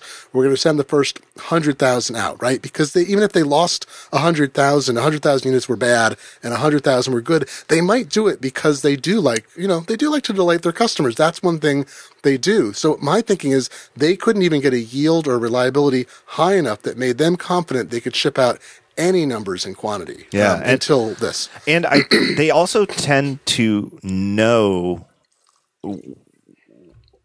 when they're going to catch up. Like, so for example, with Apple Watch in the original one launched and couldn't meet demand, not even close. But their estimates were, if anything, under promising and over delivering. So like if you ordered an Apple Watch right when they first started taking orders and your preferred model said 6 to 8 weeks, you probably got it in like 5 weeks.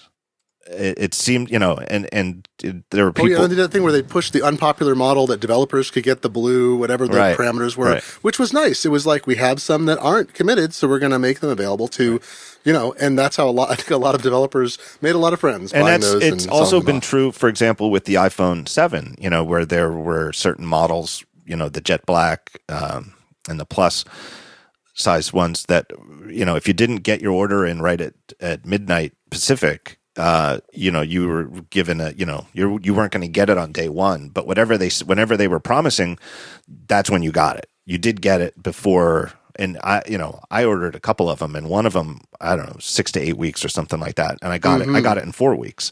Oh wow, great! Yeah.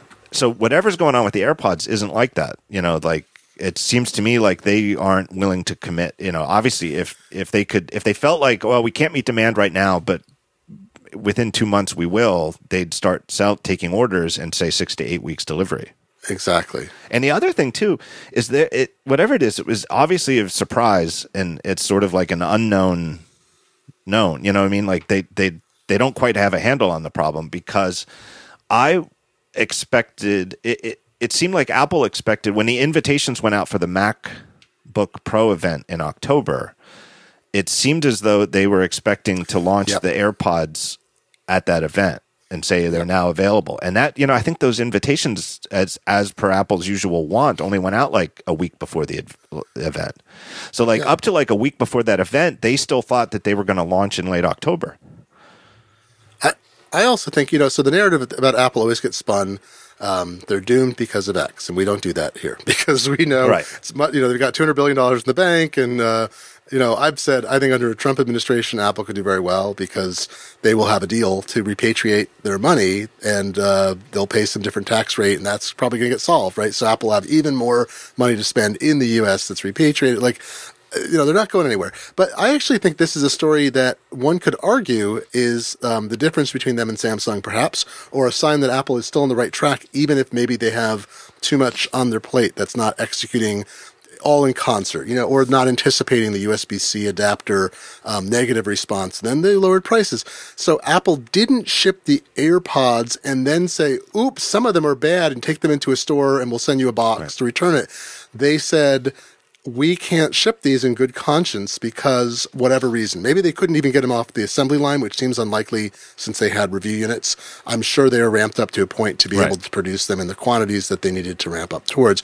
But this tells me they're more willing to take the hit of customers who are unhappy to get a thing that they want to delight them by just delaying indefinitely until they know they can deliver something that's functional. That is a good sign to me, even because you can't always hit on all cylinders on manufacturing. And, they're losing sales, but are there things that are direct competitors that someone is saying, I'm canceling my AirPod order to buy this other thing? I think you just have a delay for most people who are going to be a buyer of it.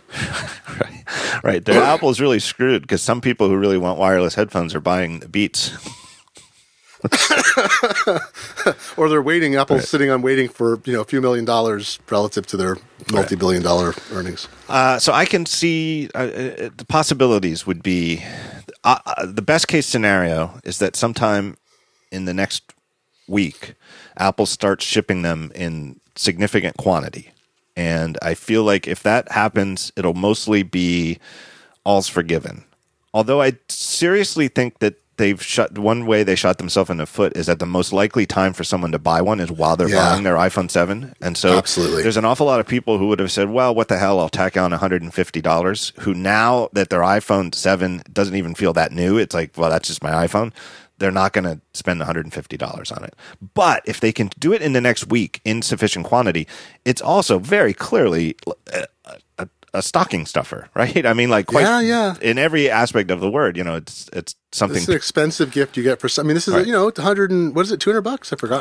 149 or 159. So 159. So it's it's out of the scale of a lot. It's I don't know what families have different limits and whatever, but it's we got one of my it's a secret. My son doesn't listen. Neither of my kids listen to this podcast. But my older son has. I hope so. I hope so. I don't think they listen to when they get older. They will. They listen to the game show episodes of The Incomparable, where some of the hosts will say, "Oh no, Glenn's kids are listening." Clean it up. So my older son has a great proclivity towards music. He is, thank God, not a prodigy, because we know happy lives and prodigies do not go together. But he has skipped. He has a musical talent. It's really neat, and he's been learning a bunch of instruments, and his flute is his primary one, but he suddenly got interested in the trombone. And I'm like, okay, I guess we have a small house, but, I love hearing him play. Okay, and we got a mute for it. So his mother-in-law, or my mother-in-law, father-in-law got that as a gift, which is, got a modest model on sale and whatever, but it's a pricey gift and he'll appreciate it.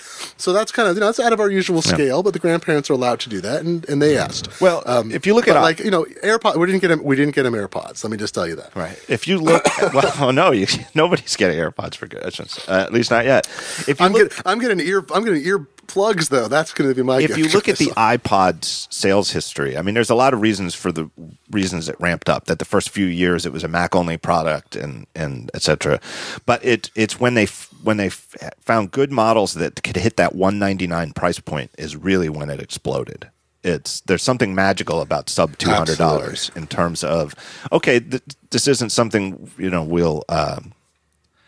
It's not a lark, but it's a gift. So 159 would be great if they can do it this week. It'll in quantity. That would be great. That's the best case scenario, and I think it's mostly all's forgiven.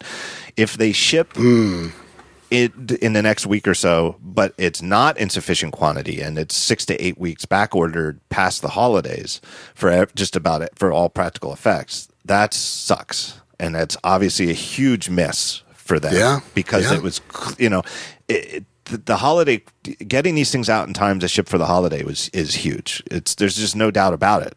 It's one of those items that's going to sell in that spiky, whoa, look at the fourth quarter sells double what it does in the other 3 quarters of the year type product. And then I think it was a pull though. Oh, I'm sorry, it was a pull though too. Wasn't people bought AirPods? They thought AirPod Plus the new phone. So some people delayed getting a new phone until they could get AirPods. Third case scenario would be it doesn't even ship in low quantity this month. Oh my God, yeah.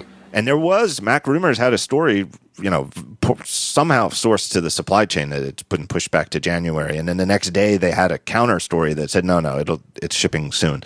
That's really embarrassing. And then I guess as terms of what's actually possible, you can't say it's impossible that they never even ship them. That it's that. Oh man, that would be very bad for confidence. Not on the financial side a bit, very small, but the confidence of it would be... I guess never seems impossible, but what if it doesn't ship until like July, like the white iPhone, right? It would just become becomes an albatross, right? It's like, it's a very beautiful bird when it's flying, not so much when it's hanging around your neck. Yeah. Again, it does not doom the company, but this is... No, just... At this point, I'd feel like, December 9th, I mean, it's probably too close. I mean, it's, we're talking 16 days till Christmas. There could be a bunch of people in a factory in China very, delicately opening up things and fixing a tiny thing or testing them one at a time. I don't know this, but I certainly would bet heavily that there are some normally Cupertino residents who are spending on all, Do you remember that story about Tim Cook? It was a great story. I think it was you tell it. The thing. Yeah, it's the they're having that meeting. I can't remember the specific problem. Something was going on in China that was problematic. He's sitting there as CEO. The person at the table explains it, and they go on the meeting. And at some point, Tim looks at him and says, "Why are you still here?" And the guy walked out and literally got on a plane to China to take care of the problem. I'm telling it right? It's close to that. Yeah, it's somebody. Tim said, "Okay, well, you're responsible for fixing it. You'll have to go there to fix it."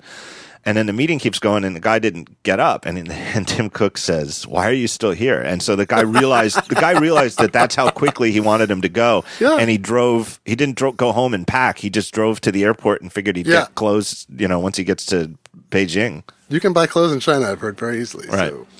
So it's I like that. It also wasn't that Tim was screaming and red faced at him. He's just like, "Why are you still here?" Right. I thought that to me set a tone for the Tim Cook administration, and I think it's followed through pretty well. That we expect that he holds people responsible without it, for the right reason. When things aren't working, it's going to get fixed, and that's what this feels like from the outside. Yeah. That there's a bunch of people who are we got to get this fixed so I can be with my family at the holidays at the end of the year. Yeah.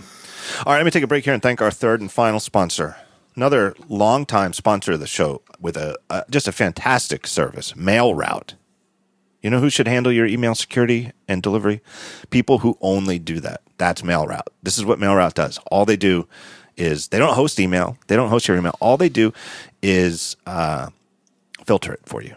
Take all the junk out. So the way it works is pretty simple. If you control a domain where you get email, whether you're a big company, like they do stuff for huge companies, or whether you're like me and I've got like the only person who has at daringfireball.net email. It doesn't matter, big or small. You just point your MX records for the domain to go to MailRoute first. Your mail goes to them first. They filter out all the junk, and then they immediately, we're talking like a hundredth of a second later, it forwards on to your actual mail server. So from the outside, the MX records point to MailRoute. Then it goes to MailRoute, and it's just a filter. Literally, it's just the filter. And then the actual good email just goes right to your server. So it doesn't even take any longer other than like fraction of a second. But all of a sudden, your email has no junk, no garbage. It just works. And that's all they do. This is all they do. It's a fantastic service, and it really works great. And all sorts of other companies are getting out of the email protection business because it's such hard work. Postini went away. McAfee's thing went away. MX Logic went away. This is a tremendous service. There's no hardware or software to install. It's not like you install new software. You just point your domain at them. So it doesn't matter what you're using for your email. It doesn't matter if you're using like Microsoft stuff in a corporate environment, or even if you're hosting on Google Apps or something like that. So whether you're a small home business or a huge ISP, MailRoute handles customers of all sizes and provides the same level of outstanding tech support to everyone. They send you anything you'd think you'd want with a service like this. Like, do you want to get a report every day with like the mail that got filtered, so you can like eyeball it and make sure that good stuff isn't getting caught? You can do that. It's so great, and it's just completely focused on this one thing, which is filtering the junk out of your email. I don't know what else to say about them. If you control email for one or more domains, I really, really recommend that you look at it. They even give you a 30-day free trial. So you can go there, and just in the time it takes to change the MX records for your domain, there you go. You're set up, and you can go and try it out and see that it actually works before you even give them a nickel. And then once you do start paying, go to mailroute.net/TTS. TTS, the initials for the talk show. Mailroute.net.TTS. And if you've used that URL to get started, you get 10% off for the lifetime of your account. So, like, if you're using them for like the next 15 years, every single month when you pay them, you save 10% because you started by going to mailroute.net/TTS. So my thanks to them. Go check them out. Highly, highly, highly recommend them. What else is going on? You see this thing where Apple launched their TV single sign-on? Yes. Yeah, they sort of they launched. Yeah, they launched it. All right, I'll give them that. They did launch it. So John Paczkowski put it well in a tweet. So just the other day, Apple launched the single. This is the thing where you can use your like cable service username and password to sign in, and then all of the apps on like your Apple TV that require a cable, service thing to get, you don't have to log into each one of them individually and, type the 4 digits from your phone and blah, blah, blah for each app over and over again. You sign in once at a system level, and then the apps just pick it up and then they just work. The problem is that they launched it and they don't have Comcast, they don't have Time Warner Cable, they don't have Fios, they don't have, on the content side, they don't have ABC, CBS, or ESPN, they don't have HBO Go.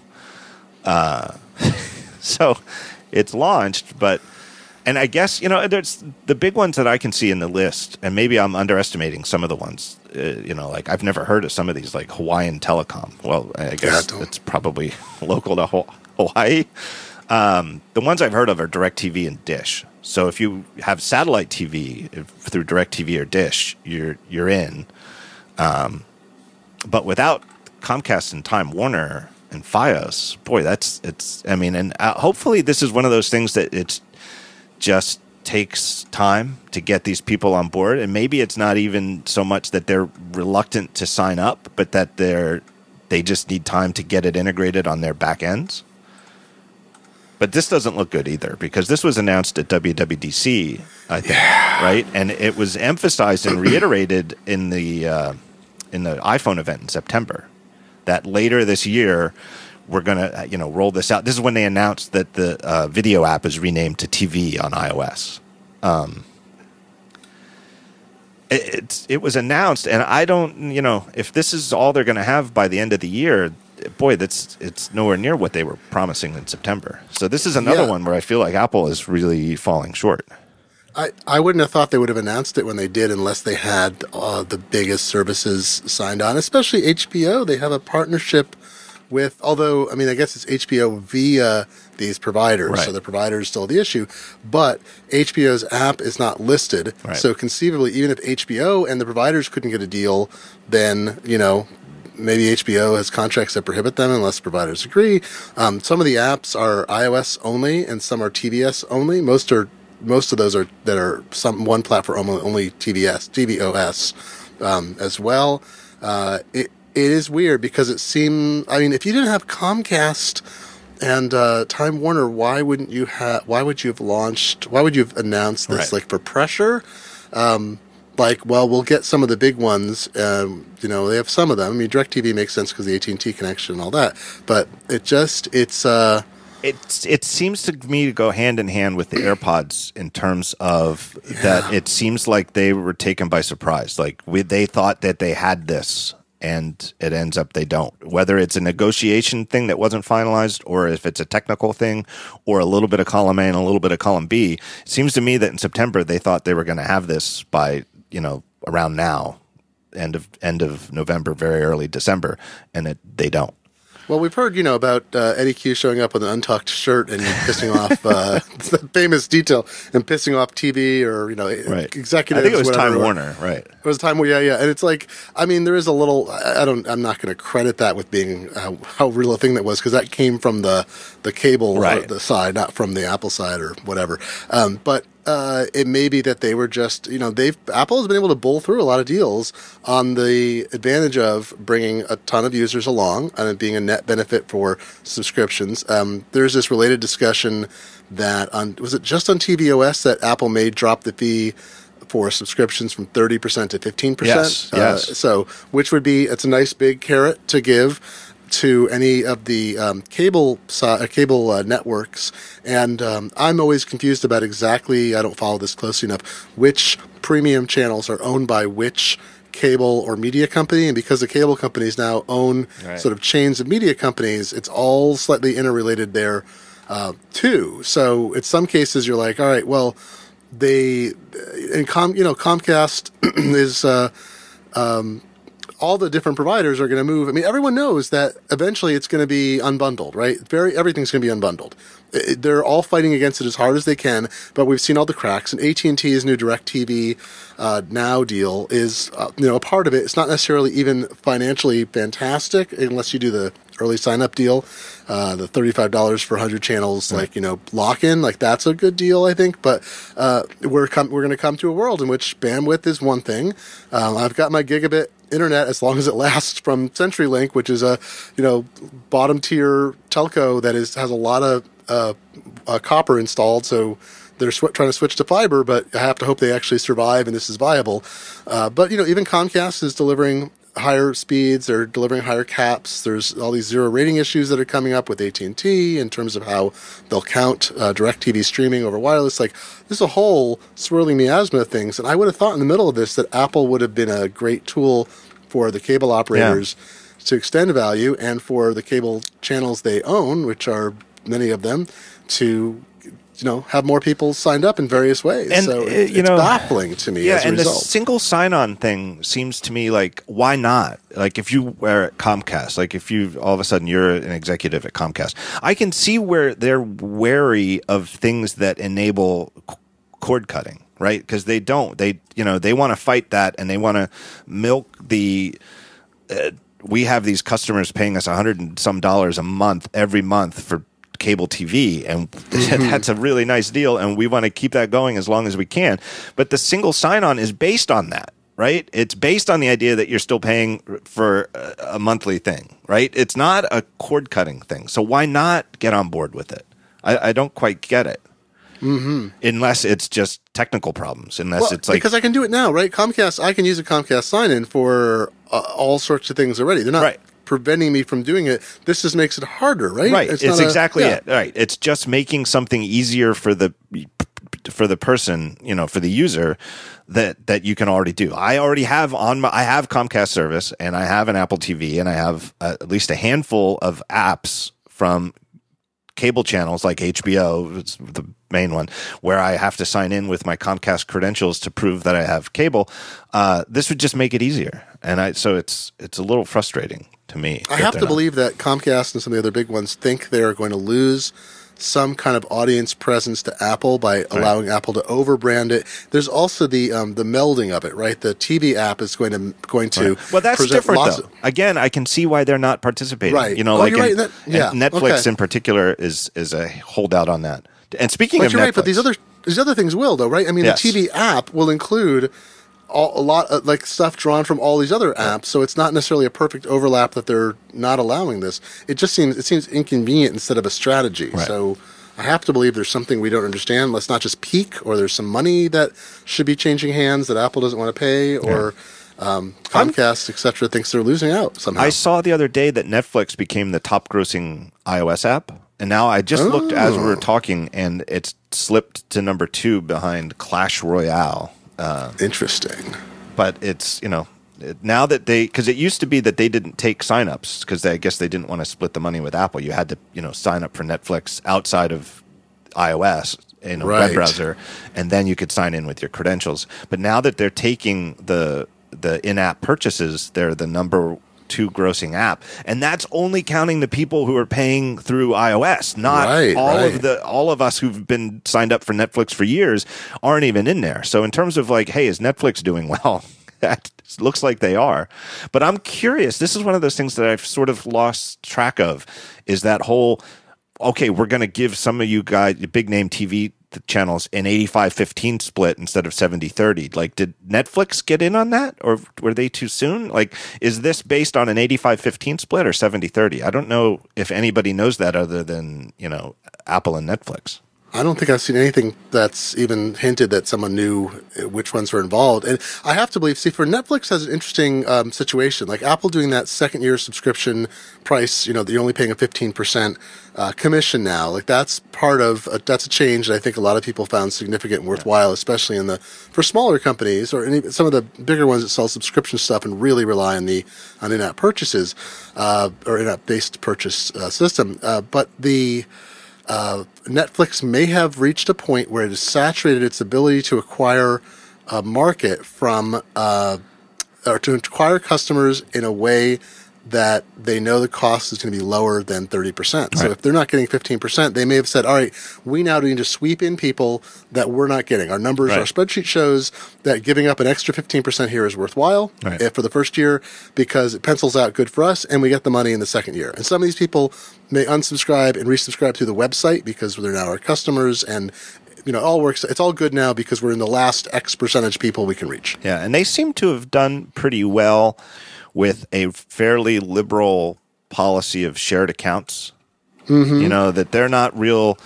It doesn't seem like they're big on trying to lock down 3 or 4 people sharing an account. Across a bunch of, because it seems like they have the right idea, which is, look, somebody's paying us $10 a month or whatever it is, and multiply it by the number of X millions other people who are paying us $10 a month. If there's some leakage here of shared accounts, who cares? The money coming in is great and growing, and the content, what we're paying for the content is here, so we're,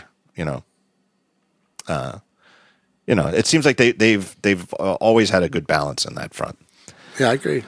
All right, last topic I can think of is you wanted to talk about Farhad Manjoo's column this week in the New York Times, which was the death of gadgets. Yeah, I kind of like this piece because I realized it seemed like, I'm trying to think how many years ago this occurred to me. I think when Gizmodo said that they were going to sort of change how they approached what they were doing with reporting and structure. Was that 3 years ago now? I'm thinking. Maybe. I don't know. There was a point at which it seemed like gadgets started to go away. Like the obsessive focus on gadgets. There was Gizmodo was the first, and then there was Engadget, then there was Gadgets, and then there were, 1,000 blogs that were devoted to obsessive coverage with as much leaked information and unboxing and everything as possible of every little doodad that came out. And I'll tell you, even on my now dead, still archived Wi-Fi networking news site, one of the most popular things I ever posted there was a post and a tiny video about this thing called Canary Wireless something, and it was like a tiny standalone device that would show you what Wi-Fi networks were around you. It was like a handheld Wi-Fi detector, and it would list off the networks on an LED display or LCD display. And that still gets traffic, which is weird to me now, but people were obsessed with gadgets for the longest time, and it really did help. It was a proven way to get traffic, and it was a proven way to get advertising. The whole ecosystem worked, and some of these sites became super highly trafficked. And then I felt like it shifted. I felt like people were less obsessed with it. And I was like, well, what really happened? Do people have enough gadgets? Like, as that run out, are we replacing single-purpose things with multi-purpose things? And it slowly kind of ebbed away. And I feel like Farhad put a really good cap on it. The gadget apocalypse is upon us, is his head, right? And it starts out, remember gadgets. And I thought, this is a good concept. He's like, we had decades in which there were transistor radios. Oh, do you remember the big thing to me was, you remember the flip, how quickly the flip died? It was this giant thing, right? And then I'd never heard of it. Suddenly everyone has one. Yep. Suddenly they flame out. It was incredible. Well, here's what I think that part of this is that the smartphone is the Uber gadget. Yeah. Right. And, for example, that's exactly what happened to Flip is it got killed by the phone. And I think a lot of other things have too. Transistor radio. I mean, it's everything, right? It's our camera. It's our Walkman. It's our iPod. It's our newspaper. It's, HD radio, satellite radio. I mean, satellite radio I think is doing okay. I mean, it's not small, but it's not as, I think it had a bigger arc. Yeah, but you can get, my wife listens to XM on her iPhone. Right, which is smart for smart for. They don't have to, how much the satellites cost to launch. They had a failure with some of their satellites because of a Boeing issue. I mean, satellites are not a great way to run a business. But like Pebble, this was precipitated by Pebble getting bought by Fitbit and then saying, well, we don't know how long we're not going to make or ship any more watches. Yeah, they didn't really. It's not like they sold it as a platform. It's more or less an acquihire where Fitbit bought their engineering and whatever. But it had no future between smart watches from major vendors like Apple and iPhones and smartphones that have more capabilities. Like what's going to happen with Fitbit? What's going to happen with then Nest? There's a lot of discussion about what happens to Nest. Does it have a future? Exactly. You see. There's a story, and I had missed this, and I feel sort of terrible. 3D Robotics was founded by a drone company, personal drone company, founded by Chris Anderson and a partner. And Chris used to be the editor-in-chief of Wired. And a few years ago, he left Wired to take over full-time. They raised $100 million in venture. They tried to produce a super premium drone that would be they kind of moved from kits and other stuff to a super premium drone. They had a lot of problems in production. By the time they got to kind of a point where things were okay, China had basically caught up. Like cheap production in China had overtaken their ability to make something that was competitively priced. And that's part of the story. So, that is part of the issue is anything you can make. Like you look at Nest, you're like, well, I could pay $200. I think it's still for the first unit. Right. You can get IP cameras that don't have the same cloud functionality or are different and have horrible security problems, but they cost like $30, and they're slightly worse.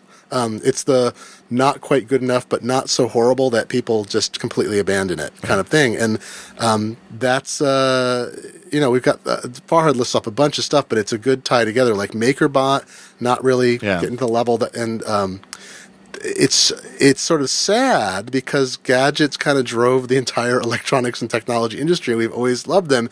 But we saw this happen with snapshot cameras. Snapshot digital cameras are not dead as a category, but they might as well be. And even DLSRs have been eaten away. It's not necessarily true. You don't choose between a $5,000 DLSR and a smartphone, but mirrorless cameras, which are much less expensive can be much less expensive, I think have eaten away there too. I think another thing with cameras is, in addition to being eaten by the phone at the consumer end, at the high end, they've also reached a point where the rapid increases in the digital quality have slowed, where it's more like the film days, right? Like in the film era, you could be like a serious, even a professional photographer and not buy new equipment for long stretches of time, right? Until they break. Because number one, the high end stuff is usually built to last, really great build quality. And the technology stopped changing. It was the same 35 millimeter film. A good lens was a good lens, and I think the digital has sort of gotten to that point too, where even the pros don't need to buy cameras as frequently because they're not getting as much bang for the buck by upgrading after 2 or 3 years. Yeah, you can't.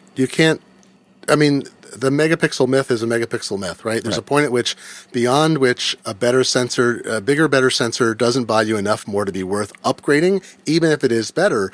That's where Lytro was trying to introduce computational photography as a gimmick.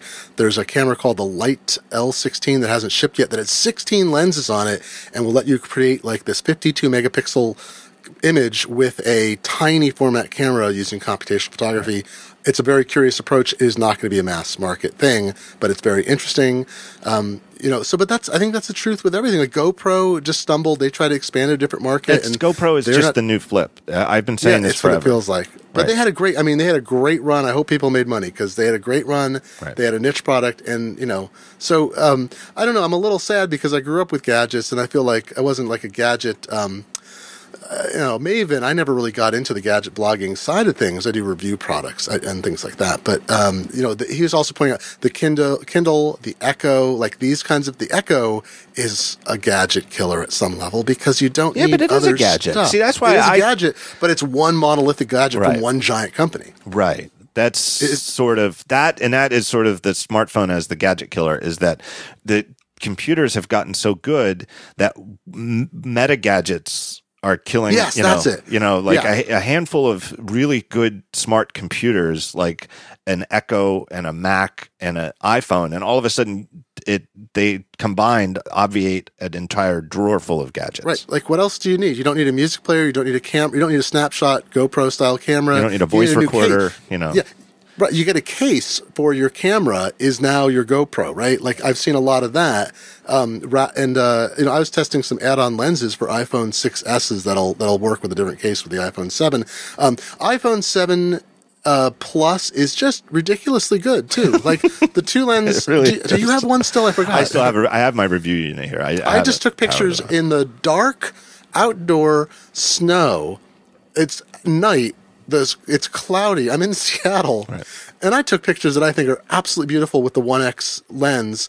I'm like, I can't get I'd have to. I pulled out I have a mirrorless camera with it's like when I bought it was like $1,000 system. I have a pancake lens for it. That's an affordable pancake.